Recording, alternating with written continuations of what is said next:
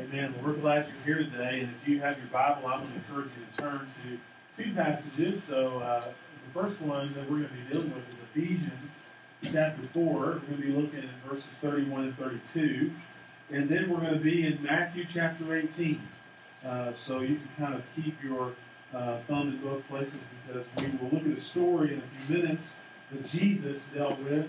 And then we're going to begin in Ephesians chapter 4. For the past several weeks, we've been talking about the fact that there is a battle for your heart. That Satan wants you to deal with problems that are internal, so that you cannot be the man or the woman or the teenager or the child of God that you were created to be.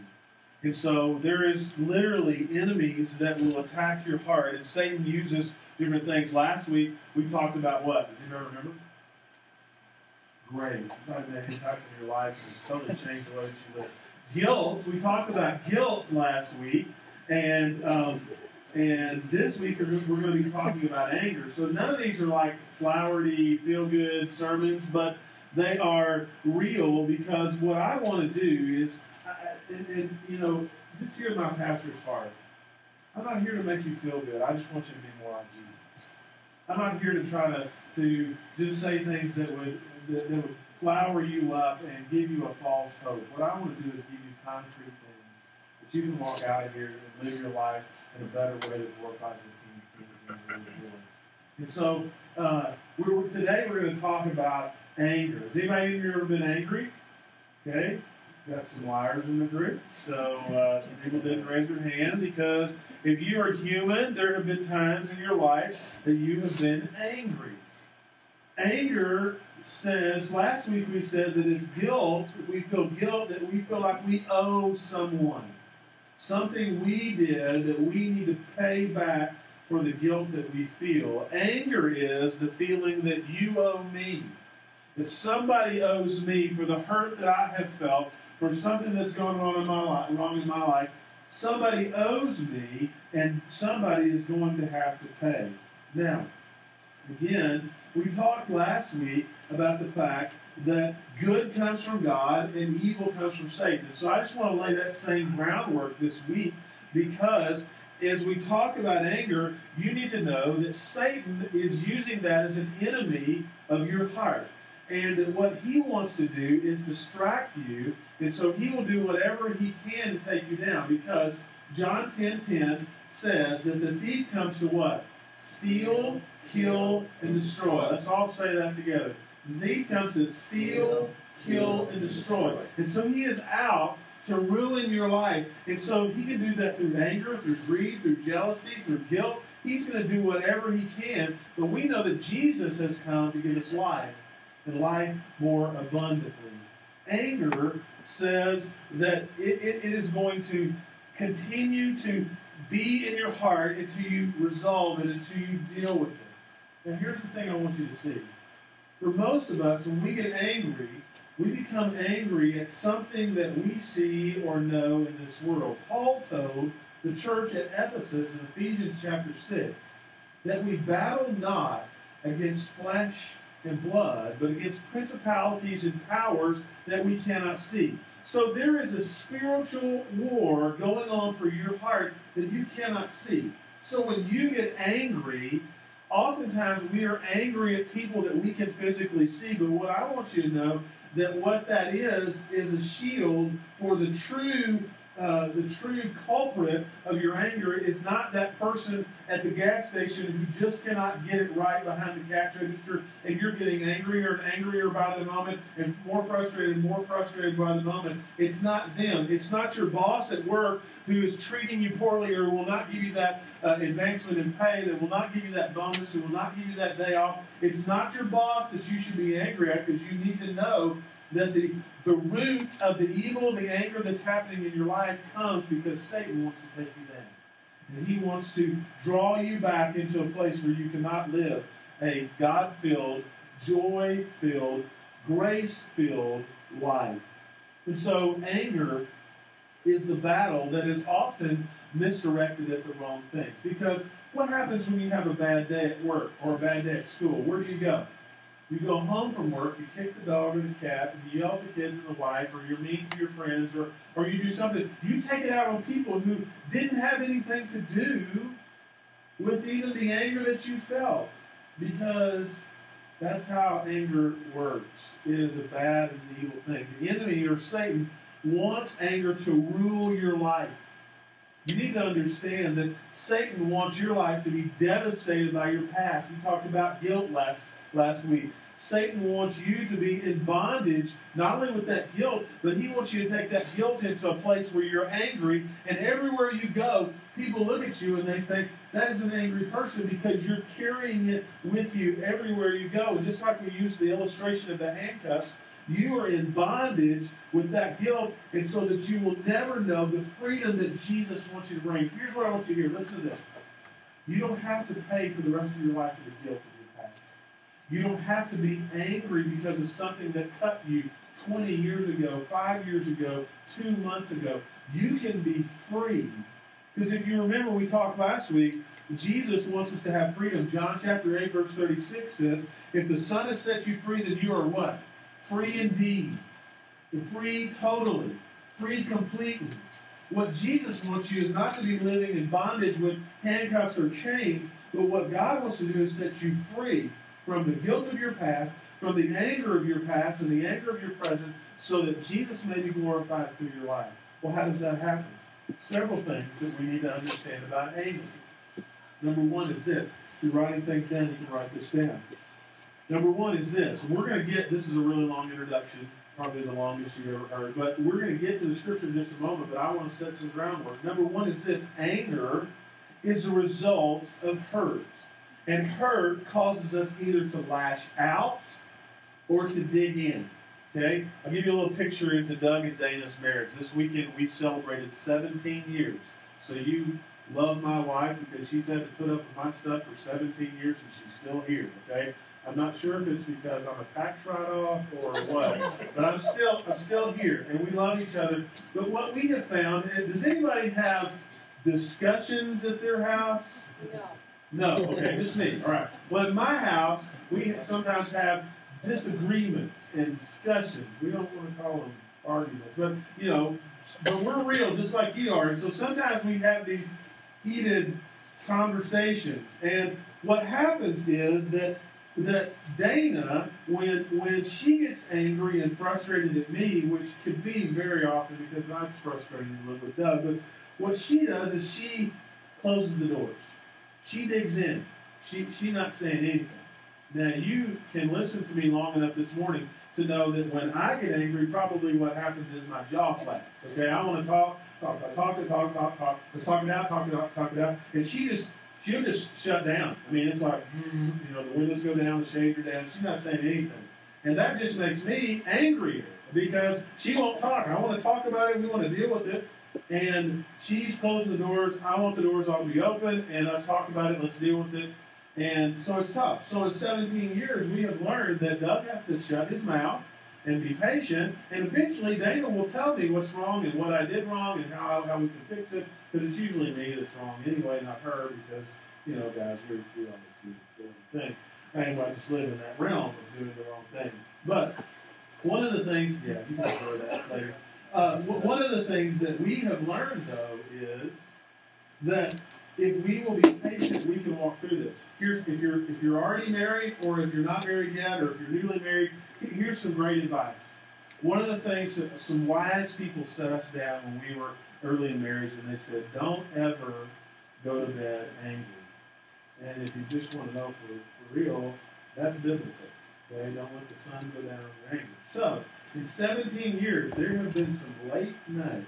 I'll just go ahead and tell you that we didn't go to bed until we were not angry at each other, but it helped our marriage because we never laid down our heads on the pillow mad at each other. Okay? Does it mean we resolved everything? No. Does it mean we always agreed? No. But anger is not better in the morning. It's not better if you sleep on it. Okay? Anger, what happens is either you lash out or you dig in. So what happens if you sleep on it, if you let it continue to fester in your life, What happens is that you had a fight 2 weeks ago, and she burns the bacon in the morning, and you just fly off the handle, and she's like, what in the world is just bacon? And you're like, the last 2 weeks ago, blah, blah, blah, blah, blah, blah. And you're just all over the situation because you tried to put it aside, or you close it all up, and then you're mad, and then you're resentful, and it begins to affect your relationship in a negative way. I want you to know this, that lashing out or digging in both are unhealthy, because when we hurt people, we hurt ourselves. And the hurt that we feel will eventually live out in our lives. For those people who begin to, if you're a person who lashes out, you often hurt the people that you love the most. The people who you care about the most, you say things that you wish you could take back. You do things that you wish you could take back. And it's all done in anger. For those of you who are the type of people who close it up and keep it in, you begin to self-destruct on the inside.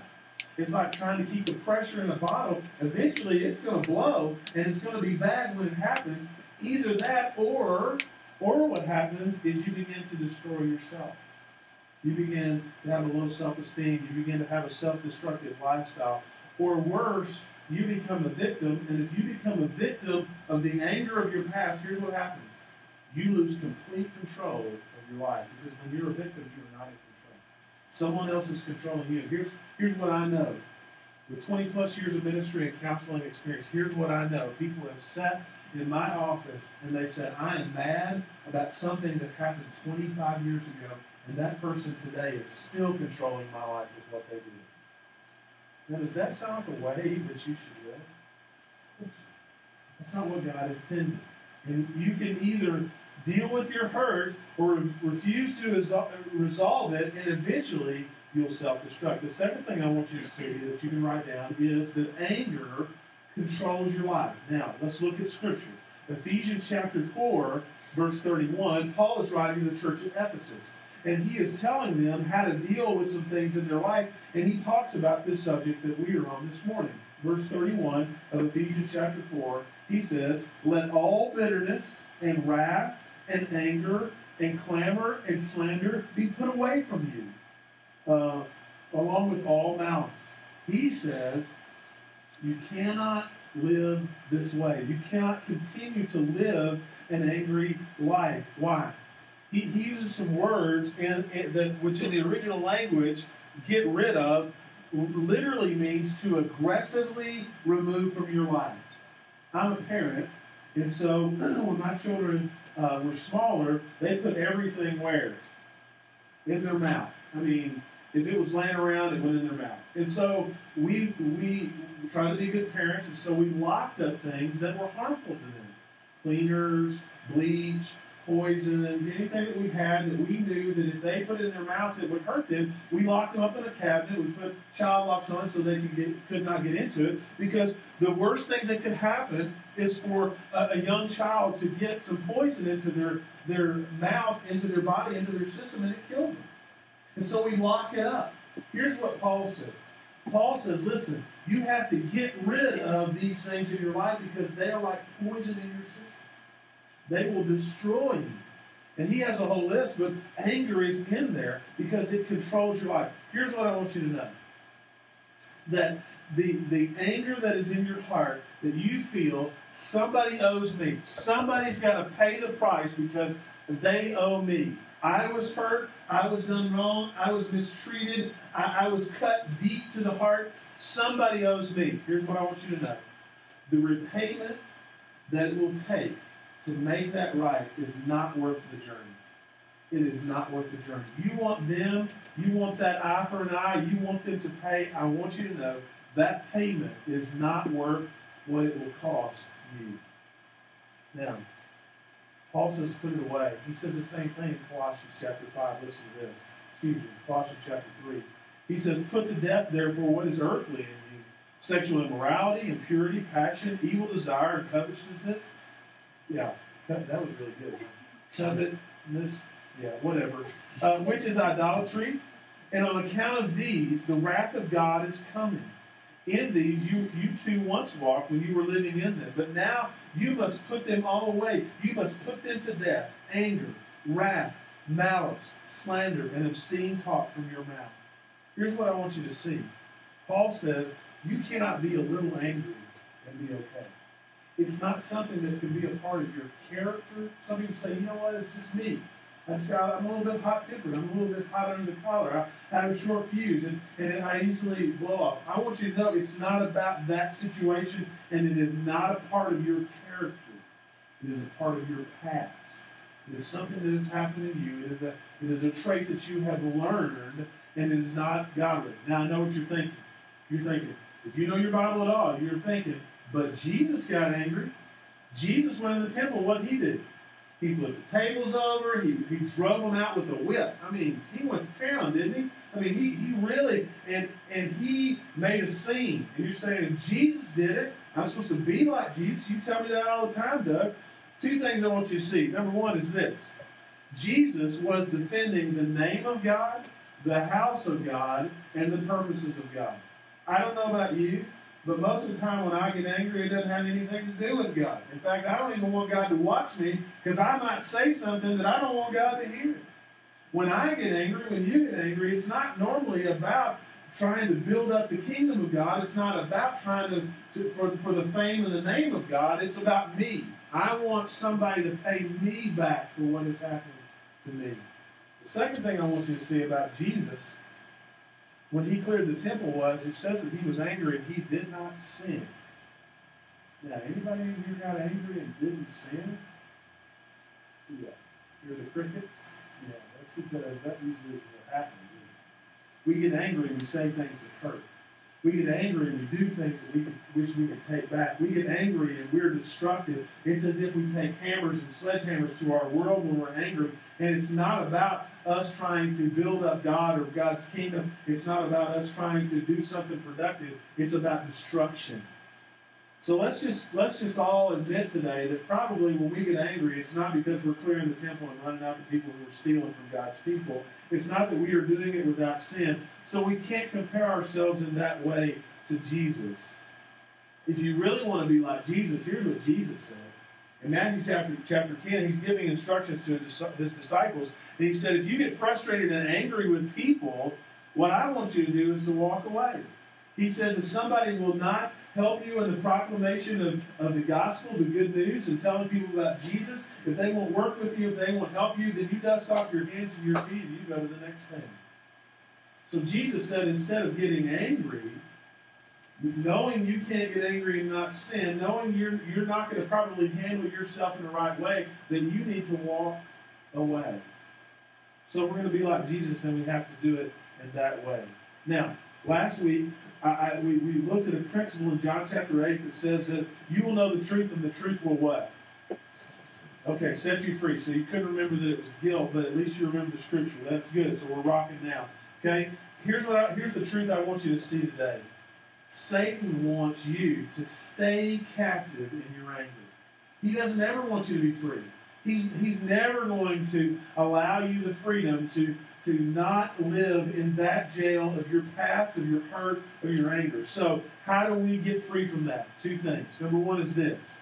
Admit your anger to yourself, to God, and to others. You need to be honest with yourself. I'm an angry person. When I get in those tough situations, I usually don't handle it right.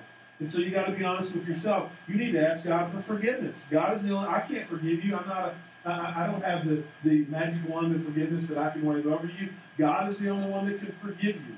And then lastly, you need to ask those who you have hurt to forgive you. Here's my guess. If you walked into your home, you walked into your job, and you said, listen, guys, I'm really sorry. I don't know if you knew this, but I'm kind of an angry person, and sometimes I make mistakes. I'm sure they're not going to say, really?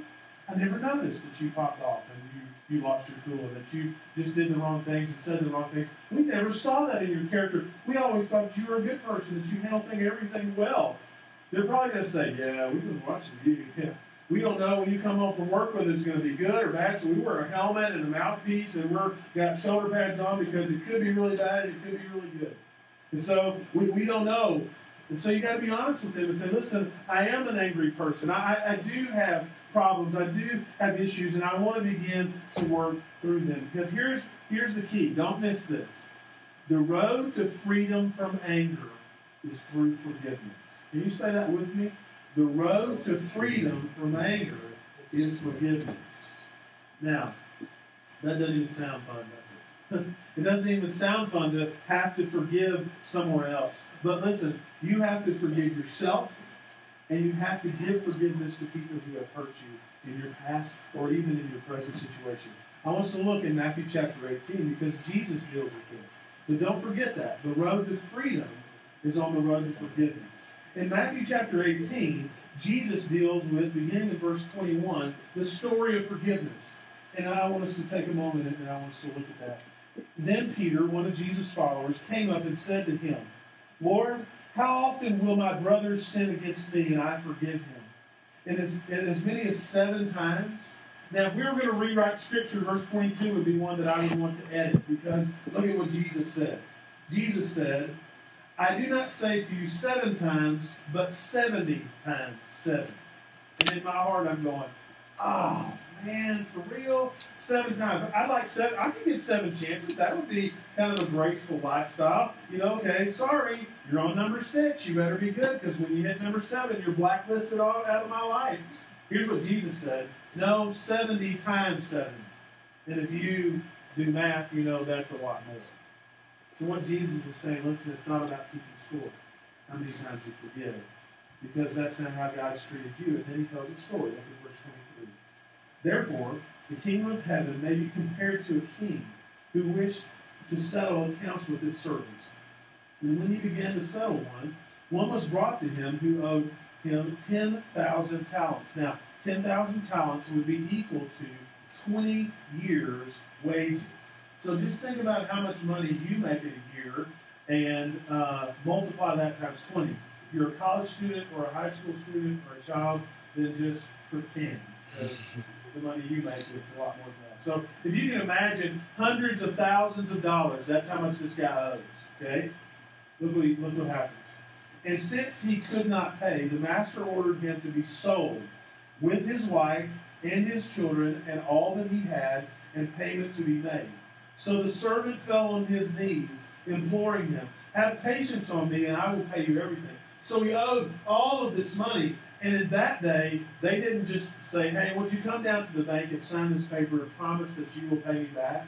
If you owed somebody and they wanted to, they could throw you in prison and your wife and your children and make you work until you paid it back. It was a very harsh system. Everybody in America would be in jail if we went by that system, because we all, unfortunately, probably owe more than we need to. And out of pity, verse 27, the master of the servant released him and forgave him the debt, all of it.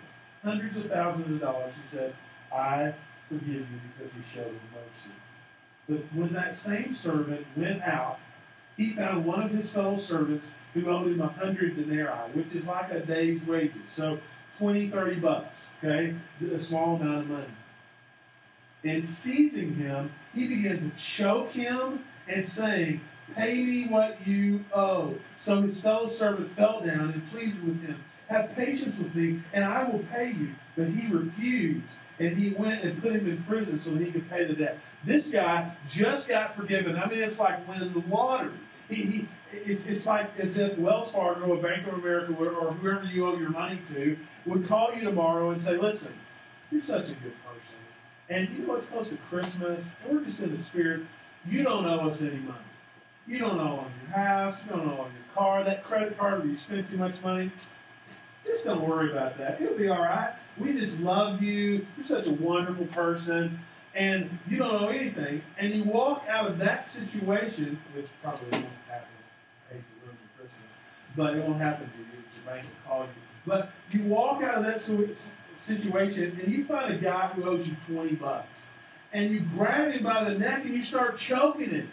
Like, dude, pay me $20. He's freaking out. What's wrong with you? Why are you so angry? Why can't you show me some mercy? And so he asks for mercy. And what does he do? He throws him in jail. For like $20-$30. Throws him in jail. Look at verse 31. When his fellow servants saw what had taken place, they were greatly distressed. And they went and reported to their master all that had taken place. And then his master summoned him and said, "You wicked servant, you wicked servant. I forgave you all that debt because you pleaded with me. And you should have not had mercy, and should not you have had mercy on your fellow servant, as I have had mercy on you?" And in anger, his master delivered him to the jailers until he would pay all of his debt. This guy forgot in just a moment what had happened to him. He went from owing hundreds of thousands of dollars to being completely forgiven, walked out the door, and beat up a guy on the street and threw him in jail because he owed him $20. How much sense does that make? It's crazy. This guy's, he's crazy, isn't he? Except for, let's think about me and you. Because before we throw this guy under the bus, I want to think about me. I want to think about the fact that, you know what Jesus has done in my life? Is that I had this huge debt. All of the sin of my life, everything that I've ever done wrong. Jesus said, the scripture says that the wages of sin is death. That somebody has to pay for the price of my sin. And Jesus said, you know what? I love you. I'm going to die on the cross for you. And I'm going to pay the debt that you owe. And we accept that. Many of you have come to the cross of Christ. You've laid your heart down. You've asked God to forgive you. He's cleansed you. 1 John 1:9. If you confess all of your sins to Him, He is faithful and just to forgive you of your sins and to cleanse you of all unrighteousness. You've experienced that salvation. You have felt the cleansing of God in your life. You got salvation. Heaven is your reward. You were adopted into the kingdom of God to have an inheritance that you did not deserve. Jesus did all of that for you, and you sing praises on Sunday with a smile on your face saying, praise the Lord, I'm saved, I'm forgiven. And you walk out these doors of this church on Sunday morning, and you look at somebody and go, they look like a punk. Look at that car they're driving. Do you know what activities they're involved in? I wish they were as good as me. We treat them just like this guy. We judge them.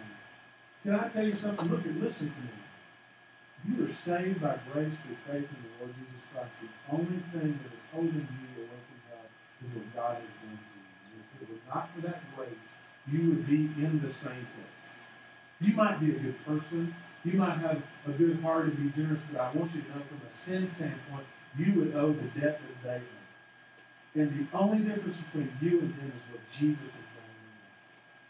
So before we throw this guy under the bus and go, what an idiot. He was forgiven all of that debt, and yet he walks out and he begins to abuse that person. Before I completely convict him of his sin, I have to think about me. Because I'm going to just be honest with you. I've been guilty of doing just that. Leave church on Sunday and walk outside and go, boy, I wish they had straightened their life. If it were not for the grace of God, I would do that. I'm telling you, with what God has done in my life, I still make mistakes. The only thing I have, the only hope I have is that the grace of God has forgiven me. That He has sent His Son, God has sent His Son Jesus to die on the cross. How do I know that God has done that? Why would I ever desire to live in the manner of being forgiving? Because for many of you in this room, when I say you should forgive the people of your past, you're going, but Pastor, you don't know. They owe me. You don't know what they did to me. You don't know how they hurt me. You don't know how deep it cut. You don't know what happened in my life, the junk and the mess that I had to live through. And you want me to forgive them? Think about what Jesus did for you. Romans chapter 5, verse 8 says that God demonstrates His love for us in that while we were still sinners, Christ died on the cross for us. Meaning this, that before you were ever born, before you were ever a thought, before you were ever even thought of being on this earth, that Jesus died for your sins because He loved you. Before you could ever do anything in your mind that would deserve it, and I want you to know you cannot deserve or earn the salvation and the forgiveness of a holy God, because there's nothing that we could ever do that would pay Jesus back for what He has done. He did it anyway. He didn't come to you and say, listen, Doug, I know how you live. I mean, I got a list. And you know, This day you did all right, but man, this day you really did bad stuff. And so I'm going to forgive you that, but I'm going to make you pay for this. And that's not how God works. When you come to the cross of Christ, 1 John 1:9, that I told you a minute ago, says, if you confess, He will forgive. It doesn't matter where you've been. It doesn't matter what you've done. It doesn't matter how dark it has been or how light. It doesn't matter if you've been a good person or a bad person. If you have sin in your life, Jesus said, I forgive you. Straightforward. That's how it works. That's what He's done for you. He didn't say you got to earn it. He didn't say you have to be a good person, because you can never be good enough to earn what Jesus has done for you. But that unforgiveness, that unwillingness on our part to say, you know what, it hurts, and it was bad, and I didn't deserve it, and I didn't do anything wrong, but they did that to me anyway. If you harbor that unforgiveness and that anger in your heart, it is like a cancer that will eat a hole in your life, and it will never set you free. Instead, you will stay in bondage, and it will rob you of the joy and the peace and the purpose and the fulfillment of God in your life. Anger says, you owe me. But I actually think a better phrase would be, anger says that you own me. That person in your past, that person in your present situation who you're angry at that has been hurting you, I want you to know they own your life. They have a hold on you that is not letting go. And that hurt that is deep inside of you is ripping you apart because you will not forgive them. You have to let go. If you don't let go for anybody else, let go for yourself. Forgive them for you. We would love to see those people in your past find freedom, but I want you to know, even if they don't accept your forgiveness, that you have to be set free for yourself. Because what happens when you harbor that anger, when you harbor that unforgiveness in your life, it's as if every morning you take your heart in your hand and you take a hammer to your hand, to your heart, and it just crushes it into pieces and you stuff it back into your chest. And you live with that broken heart, and then the next morning you get up and you take a hammer to your heart and you shove it back into your chest. And you try to live with those broken pieces in your life, and they're scarred and they're cutting and it hurts, and every day you feel it. Why don't you stop taking a hammer to your heart and let the Jesus that can heal your heart begin to work in your life? Because for too long, many of you every morning just woke up and you've been a victim of your past. You've been a victim of your hurt, and you've just been taking a hammer to your life in that same cycle. And I want you to be free. I want you to look back with me in Ephesians chapter 4, because how are we free? Paul tells us in Ephesians chapter 4 how to be free. He told us in Ephesians chapter 4, verse 31, that we needed to rid these things of our life. But look at verse 32. How do we do it? He said, be kind to one another, tenderhearted, forgiving one another. So it's almost like kindergarten. Be nice to those who are around you, okay? Be kind. It's not rocket science. How do I remove anger? Then you show kindness when kindness is not deserved. You show kindness when they have not earned it. You give forgiveness when they have not earned your forgiveness. But you are, and guys, I know there's a word in the middle there. It says be kind to one another, tenderhearted. This doesn't mean that you're soft. It doesn't mean that you cannot be a man. Tenderhearted means compassion. And I want you to know that somebody has shown compassion in your life. Someone has been tenderhearted. They have been willing to give you that second chance. And you need to be that person who is a person of second chance and forgiveness. Why? Look at the end of that verse. Be kind to one another, tenderhearted, forgiving one another, as God in Christ forgave you. You see, what God wants to do is He wants to cleanse you. He wants to forgive you. And we have to treat other people in the same manner that we have been forgiven. What if God treated you like you treat other people? What if God said, hey, you know what? Yeah, you may have done a couple good things, but you've done some bad things, and I'm going to make you pay. You've got to go through the ringer. You've really got to grovel. You've really got to get down on your hands and knees and beg me to forgive you. There is an act of submission in your life that happens when you come to Christ, but I want you to know, if you ask, Jesus will do it. What if God treated us like we treat other people? Instead of being kind and tenderhearted and forgiving like He is, what if He treated us with a hammer? What if He took us out and said, every time that you make a mistake, wham, I take a hammer to you? That's not how God works. God, instead of wielding a hammer, wields grace. God gives us grace. for a debt that we could never pay. He gives us forgiveness. Neither you or I deserve it, but God gave it to us. You see, what happens is that sin, that anger, that hurt, it controls us. There's a phrase out there that says that hurt people hurt people. That people who have been hurt will hurt other people. You may have experienced that. You may have been on the wrong end of that hurt. Here's what I want us to do. Jesus had said, I have come that you might be free. Jesus said, the Scripture says that if the Son has set you free, that you are free indeed. If that is true, then instead of hurting people, maybe we can live as free people, freeing people. Maybe we can give out some grace and some forgiveness where it's not deserved and it has not been earned. Because what God wants us to do is to free people from anger, not keep them in prison. It may be that you need to forgive someone, or you maybe need to do something that you have make right what you have done wrong in someone's life. Here's what Martin Luther, a preacher from a long time ago, said. He said, in the journey of life, it is like one beggar telling another where the bread is.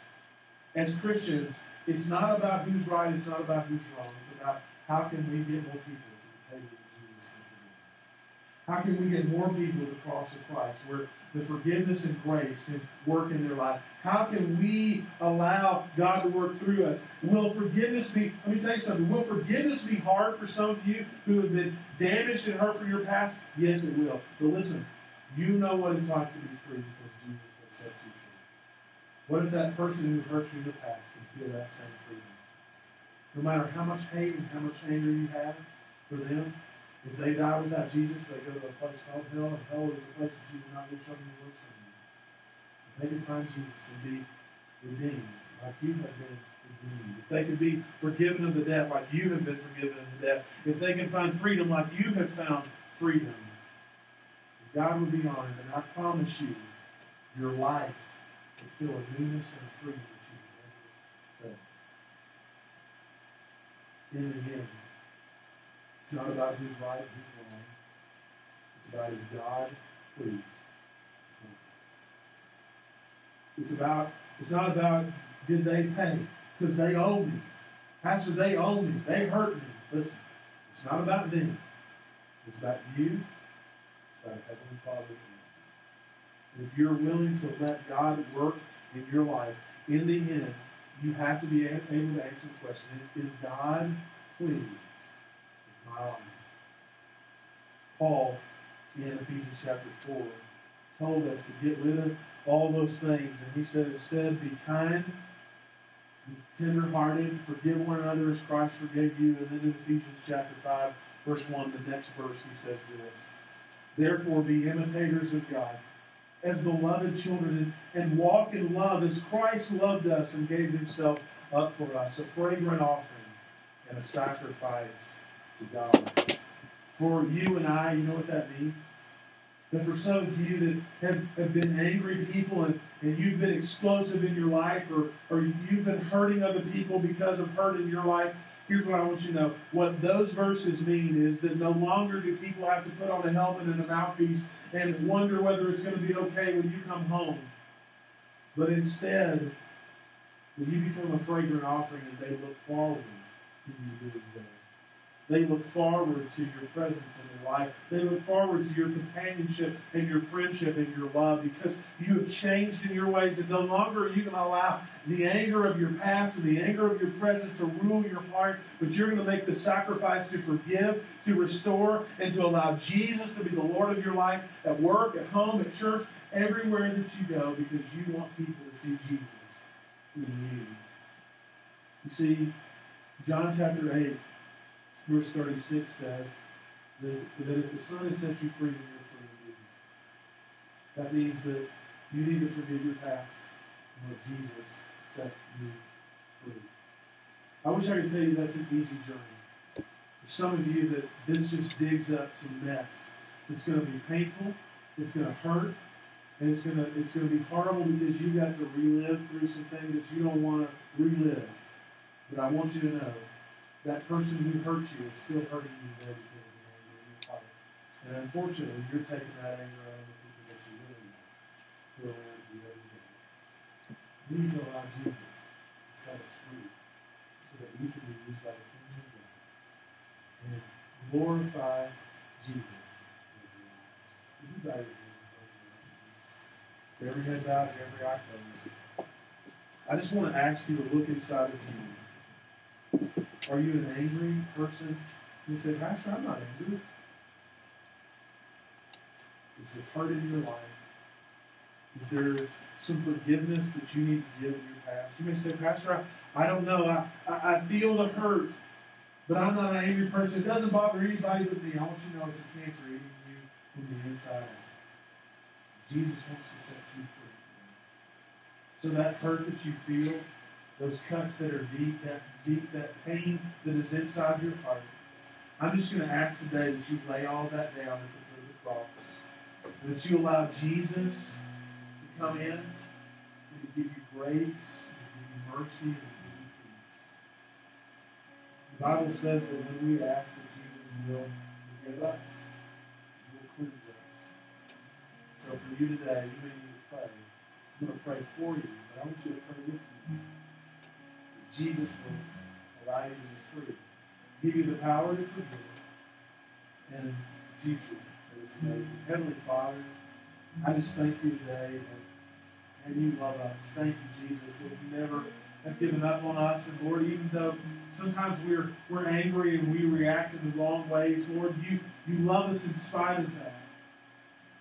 God, in this room, I just feel your presence here, and Lord, I just feel a word from you that there's some people dealing with some deep wounds, some deep hurt. There's some anger that is built up for years and years. Lord, it's ruling their life. And God, we want that freedom. And so, Father, I pray today that you will help us to lay those hurts down at the cross. God, that we would give forgiveness where forgiveness is not deserved. That we would give forgiveness to those who have hurt us, even though they are spitting in our face and still hurting us to this day. Lord, give us the power, give us the courage to forgive and be free. Lord, I pray that you would restore the broken hearts. Lord, I feel in this room that there's just people who have been taking a hammer to their heart for years. Lord, today they need to be set free. Lord, would you begin the process of healing them, putting the broken pieces back together and giving them hope. Lord, more than importantly than any of that, I pray for someone in this room who doesn't know Jesus, that today will be the day of salvation for them. Lord, you tell us in your word that if we will come to the cross and we will ask you to forgive us of our sins, that we will believe that you are the Christ, the Son of God, who came to pay the sins of the whole world. Lord, if we believe that, we ask you to come into our heart to forgive us and be our Lord and Savior. God, that you will not only forgive us, but you will transform us and make us followers of you. Lord, I pray that today. If someone needs to do that, if they would pray a prayer like this, Heavenly Father, Lord Jesus, thank you for loving me. I ask you to come into my heart to be my Lord and my Savior. I ask you to forgive me, to cleanse me, and to make me more like you. Lord, be my boss, be my leader, be my Savior. Change my heart. Lord, when they pray that prayer, you tell us that you will forgive them, you will cleanse them, and you will make them free. You did that for me so many years ago, Jesus, and I'm so thankful. Lord, would you help me to never forget the grace that I have received? It's the same grace that you offer me. Lord, help us to do that. Lord, we love you. We ask that you would be the healer of hearts, the lover of souls. In Jesus'